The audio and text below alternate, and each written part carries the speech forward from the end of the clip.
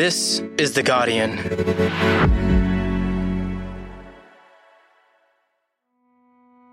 I'm Laura Murphy-Oates, coming to you from Gadigal land, and this is the full story. On May 21st, Australians voted for action on climate change. They voted for the Australian Labor government's plan, which is for 43% emissions reduction by 2030. Since coming to power last year, the Albanese government has proudly stated its commitment to reducing emissions. And I'm so proud to table our response to the inquiry into the destruction of Juukan Gorge today. To protecting Indigenous heritage sites. We acknowledge that we have to do better. We are committed to doing so in partnership with First Nations Australians. Yeah. At the same time, they continue to support a major expansion of the gas industry across the Northern Territory that some environmental groups have described as a carbon bomb and that many traditional owners are strongly opposed to. Today, why is the Albanese government pushing for a carbon bomb in the top end? It's Monday, the 3rd of July.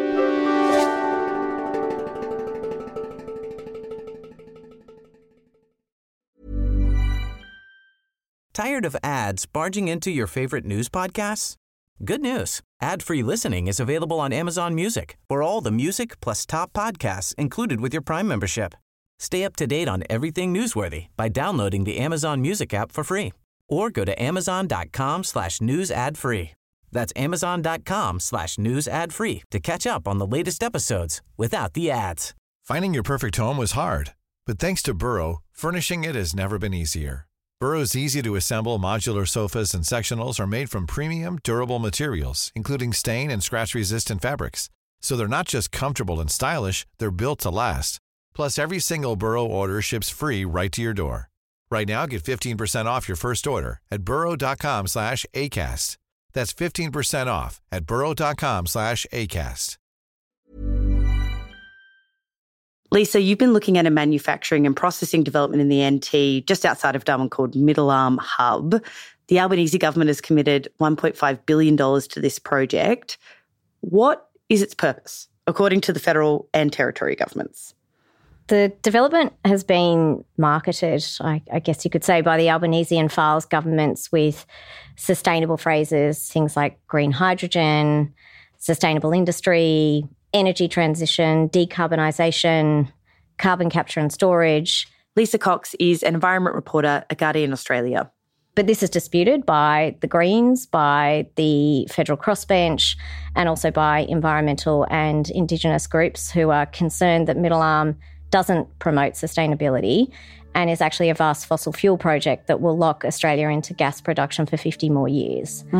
The Northern Territory government rejects that assessment. The Chief Minister of the Northern Territory, Natasha Fyles, has said, "This is not a petrochemical plant. This is a sustainable future project that is based on renewable energy into the future."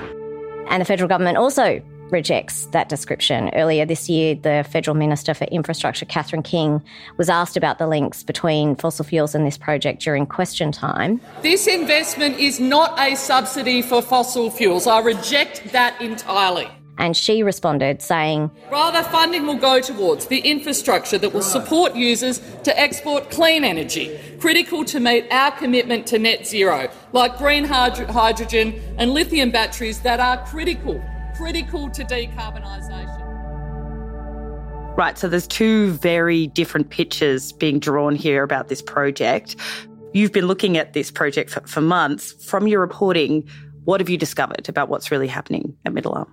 So look, what we've learned through government documentation that we have obtained under Freedom of Information is that this project was pitched from the beginning as a project that would enable the expansion of gas in the Northern Territory.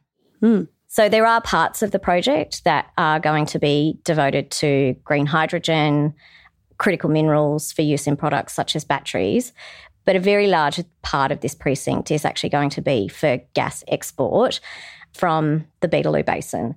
One of the anchor tenants that's been announced at the site just in recent weeks is Tamboran Resources, which is the main company that's currently operating in the Beetaloo. What do people need to know about the Beetaloo Basin and gas? The Beetaloo Basin is the name governments and industry have given to an area of about 28,000 square kilometres between Katherine and Tennant Creek. The name is actually drawn from just a single pastoral station 40 kilometres off the Stuart Highway, but the entire basin takes in many communities, including places like Elliot and Larrimah, as well on its edges, places such as Mataranka, which is home to natural springs that feed into the Roper River. And features in nearly every single Northern Territory tourism advert as this beautiful crystal water, right? Correct. We went there and it's an incredibly beautiful place. The basin was actually the focal point of the former Morrison government's proposed gas-fired recovery from the COVID-19 pandemic and is also central to the Northern Territory government's plan for a $40 billion territory economy by 2030. Despite the International Energy Agency's warnings that no new coal or gas projects can proceed if the world is to limit global heating to 1.5 degrees, the expansion of the Beetaloo has the backing of both major political parties. The plan these companies have is to conduct hydraulic fracturing or fracking over a very large area. Has that happened yet? It has for exploration. So there's a small number of active wells in the basin already. The expansion will really occur if and when these projects move to production. And that can actually see, potentially hundreds or thousands of wells drilled across the landscape. What would that mean in terms of emissions? So the energy consultancy Reputex has done some analysis which estimated that if the Beetaloo Basin went to full production, it would create a carbon bomb of 1.4 billion tonnes of total emissions globally. That sounds like a lot, is it? It's a huge amount of emissions. In fact, analysis suggests it would be about 70 times the Northern Territory's current annual emissions. The concern is that the Middle Arm precinct, which is being effectively subsidised by the federal government, is actually designed to make the Beetaloo Basin commercially viable by funding the infrastructure that would be necessary to export massive quantities of gas to Asia.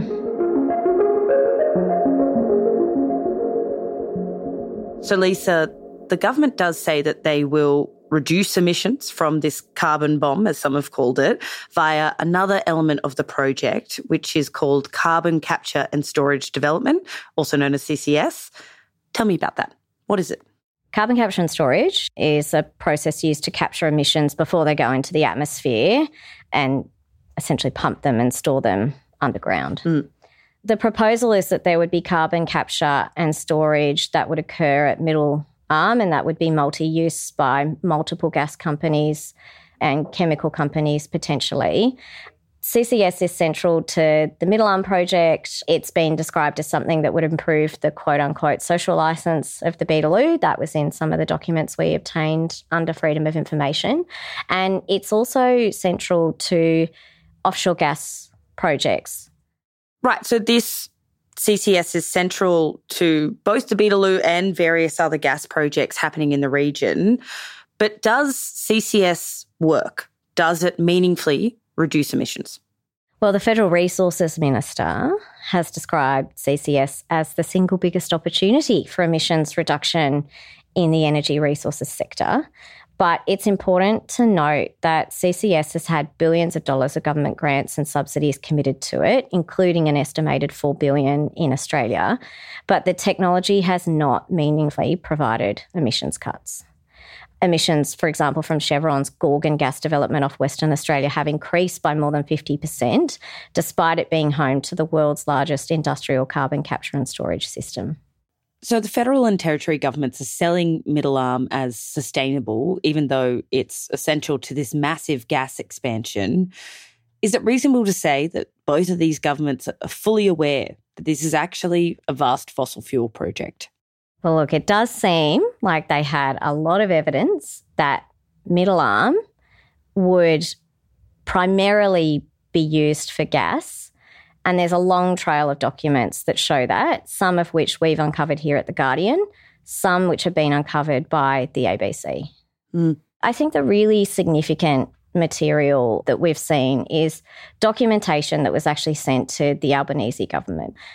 We obtained a briefing document that was sent to Tanya Plibersek's office in July 2022, which said the Middle Arm precinct is seen as a key enabler for Beetaloo gas to be transported north, further benefiting the territory's economy. There's also another document which is a incoming ministerial brief that was prepared for Catherine King, and it includes a conceptual drawing of Middle Arm that was produced by the Northern Territory government, and it shows that the infrastructure, specifically the jetties that would be built, would benefit the gas industry. Looking at these documents and the ministers that they've been sent to, what's the impression overall, Lisa? Well, the impression overall is that it raises serious questions about the claim that this is a sustainable development precinct, and it also raises questions about claims that the $1.5 billion stake that the federal government is taking in the project is not a fossil fuel subsidy. One of the sustainable companies that's proposing to go in at that site has actually been critical of the subsidy, describing it as being too gas-focused. That's Taiwan, which is a critical minerals company, and they've been quite outspoken about the links between Middle Arm and Beetaloo gas. I can imagine that packaging this massive fossil fuel project as sustainable, especially in light of these documents, would be controversial amongst the progressive elements of this parliament. What have they had to say? The Greens leader, Adam Bandt, has called the project straight up greenwashing. And afternoon, Andy. Thanks for having me. The government sold Middle Arm as sustainable. Did Labor lie? The independent senator for the ACT, David Pocock, has said that the documents Guardian Australia obtained put it beyond doubt that the Middle Arm facility is intended to enable the development of huge gas projects. Well, I think they've clearly been misleading the public on this. The documents make it very clear that the Middle Arm enables Beetaloo, which is an enormous gas reserve. So it's very worrying. Next, could the pursuit of gas in the Northern Territory endanger priceless rock art and the water supply?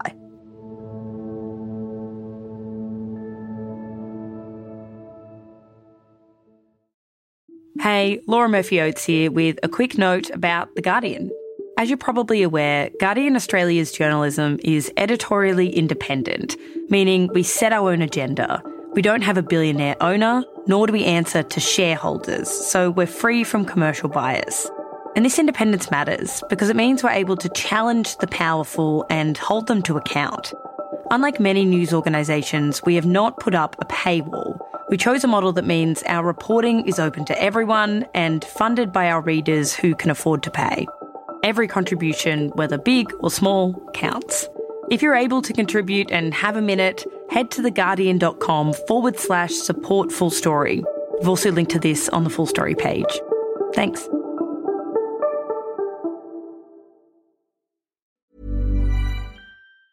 Tired of ads barging into your favorite news podcasts?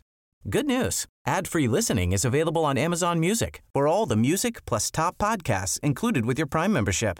Stay up to date on everything newsworthy by downloading the Amazon Music app for free or go to amazon.com/news ad free.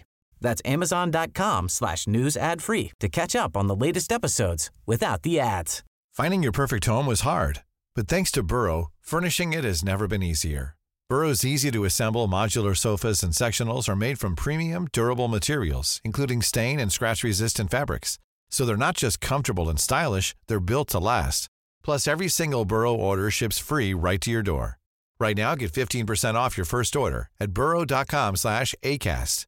That's 15% off at burrow.com/ACAST. Lisa, you've been to the Northern Territory as part of your reporting, and on those trips you've spoken to environmentalists and traditional owners. Tell me about that. Guardian Australia spent 2 weeks in the Northern Territory speaking to communities affected by these proposed gas developments, from the Barossa offshore gas field off the Tiwi Islands to fracking in the Beetaloo Basin in the Barkly region and the Middle Arm Industrial Precinct in Darwin Harbour. Overall, what we were told is that there is strong opposition from many traditional owners to the gas industry's plans for the territory, but only a small portion of the area covered by these projects falls under land rights legislation that grants traditional owners veto rights over gas exploration. Right, many people might not be aware that native title does not give traditional owners the right to say no to gas companies, just a right to sit at the table. That is correct. I mean, a lot of this opposition has been recorded publicly. There's been a landmark court case on the Tiwi Islands. There have been complaints lodged with banks, complaints lodged with superannuation funds. Traditional owners have gone to annual general meetings for gas companies to put questions to them. With Middle Arm specifically then, Lisa, what do the Larrakia people have to say about this development being built on their land? What they told me is that a priceless part of Larrakia history is at risk from the proposed Middle Arm industrial precinct. If you look over your back shoulder here, you can see there's a big mud flat there. Mm-hmm. The development still hasn't finished over that side. I spoke to Larrakia elder Bill Risk, who spoke on behalf of 3 Larrakia families. The whole of Middle Arm is it's just has so much importance. It holds so much where the old people would sit down, where we have memories of when we were young, travelling across the country. And as we walk through our country, you feel at home. So the danger is to petroglyphs, which are the only known Aboriginal rock art within the Darwin region, and it's believed to be the only Larrakia rock art to have survived colonisation. They're just outside the planned area of development. They're located within 1 kilometre of the proposed footprint. And traditional owners, when we spoke to them, they spoke of the risk of another Jukan Gorge-style scenario if the Middle Arm project proceeds any further. These are all the impacts that we have to struggle and fight with every day. Right, they're concerned about the destruction of this rock art. Is the Northern Territory Government or the federal government aware of these types of concerns, Lisa? Larrakia people I spoke to have said that the consultation so far has been lacking. And Lorraine, how do you spell your Lorraine? L-O-R-R-A-I-N-E. And was it Williams? Williams? Lovely. I also spoke to Larrakia woman Lorraine Williams. So we don't get to have a say, but we get to watch the total annihilation and destruction of our country, and with all these different business developments going in. They don't consider what Larrakia people use the land, what we want to use it for, what we want to protect. They don't consider us in anything. While Larrakia people don't hold native title rights over the Darwin Peninsula, developers still have obligations to engage with traditional owners about cultural heritage and cultural values under law, and government guidelines advise early engagement. But senior Larrakia people say that that's just not what's happened in relation to Middle Arm. Sources told Guardian Australia that the Northern Territory Government used a non-Indigenous consulting firm to conduct cultural surveys of the area and waited 2 years after announcing the project before even proposing a Larrakia advisory group. The proposed group was then to be chaired by a bureaucrat in the Northern Territory Government with only 3 Larrakia members. And what we were told is that that group had actually only met once, and it was informally, in October last year. We do not want to see this hub, whatever you want to call it, go ahead. Bill Risk, he said they hadn't been spoken to, but if they had, they would say, we do not want this development. We do not want to see the industrialisation of Middle Arm. Yeah. And what do you think this big Middle Arm expansion could do to this area? It's going to destroy the whole lot. It's going to destroy the whole lot, but it's destroying us as a people. You know, we look at our country just being destroyed over and over again. Like we don't have a It's like it's chopping off our hand, chopping off our arm, chopping off our teeth. It's just taking all the little bits and pieces of us. I put some of those concerns to the Northern Territory Government, which said it was committed to working closely with the Larrakia community and that engagement with Larrakia organisations was ongoing.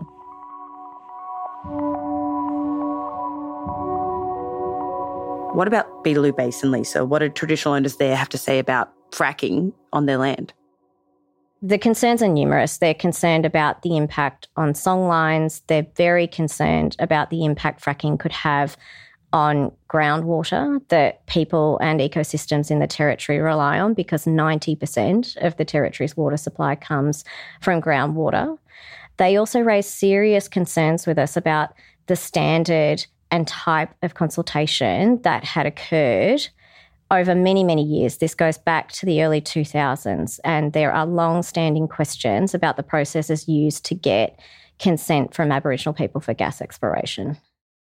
Lisa, the Northern Territory government says that fracking is safe and that they've implemented all the recommendations of an independent inquiry into fracking in the Northern Territory. Have they adequately addressed the environmental risks here? There are serious questions about whether these 135 recommendations have actually been genuinely met. One of particular concern is a recommendation referred to as Recommendation 9.8, and this is a very central recommendation because it was focused on reducing the climate risk associated with new unconventional gas development in the Northern Territory. Essentially what that recommendation said was that both the Northern Territory government and the federal government should seek to ensure that there would be no net domestic increase in Australia's life cycle emissions from gas projects in the Beetaloo. But as we know, 1.5 billion tonnes, a carbon bomb, that's quite hard to not increase net emissions. It's incredibly hard, and we obtained information from the Federal Environment Department that was produced last year where senior bureaucrats were saying that Australia collectively didn't have the programs to make it possible. Lisa, as you've outlined, the media, the crossbench, traditional owners have all raised big concerns about these projects, and yet it seems like they're going ahead. The federal and territory governments have committed billions of dollars. Is there any chance that this can be stopped? I mean, there are processes that are available, legal processes and challenges that can be used. The projects can be challenged by targeting investors and shareholders. And then there's also the market. It's not out of the realm of possibility that some of the companies involved will decide that the projects aren't financially viable in a world that's moving towards a green economy. We have seen this year, particularly in the federal parliament, a push for the government, and this is a push that's come particularly from the Greens, but also from the crossbench, for no new fossil fuel projects, no new coal and gas projects. They could actually make a decision to take that approach. The Albanese government has spoken a lot about their commitment to Aboriginal people, to traditional owners, to heritage protections. They've also spoken a lot about tackling climate change and reducing emissions. What does this story say to you about those commitments and those words? It shows, I guess, that there's a distance still to travel before the actions actually match their words.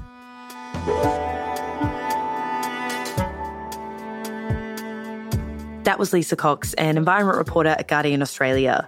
You can read her whole series titled The Top End Carbon Bomb at theguardian.com. One angle that we didn't get to discuss so much in this podcast are the links between Middle Arm and former politicians and executives. It's titled Revealed, documents detail key players behind vast Australian fossil fuel expansion. And we've linked to that on the full story page. This episode was produced by me and Daniel Simo. Sound design and mixing by Joe Koning. The executive producer of this episode is Hannah Parks. I'm Laura Murphy-Oates. Thanks for listening.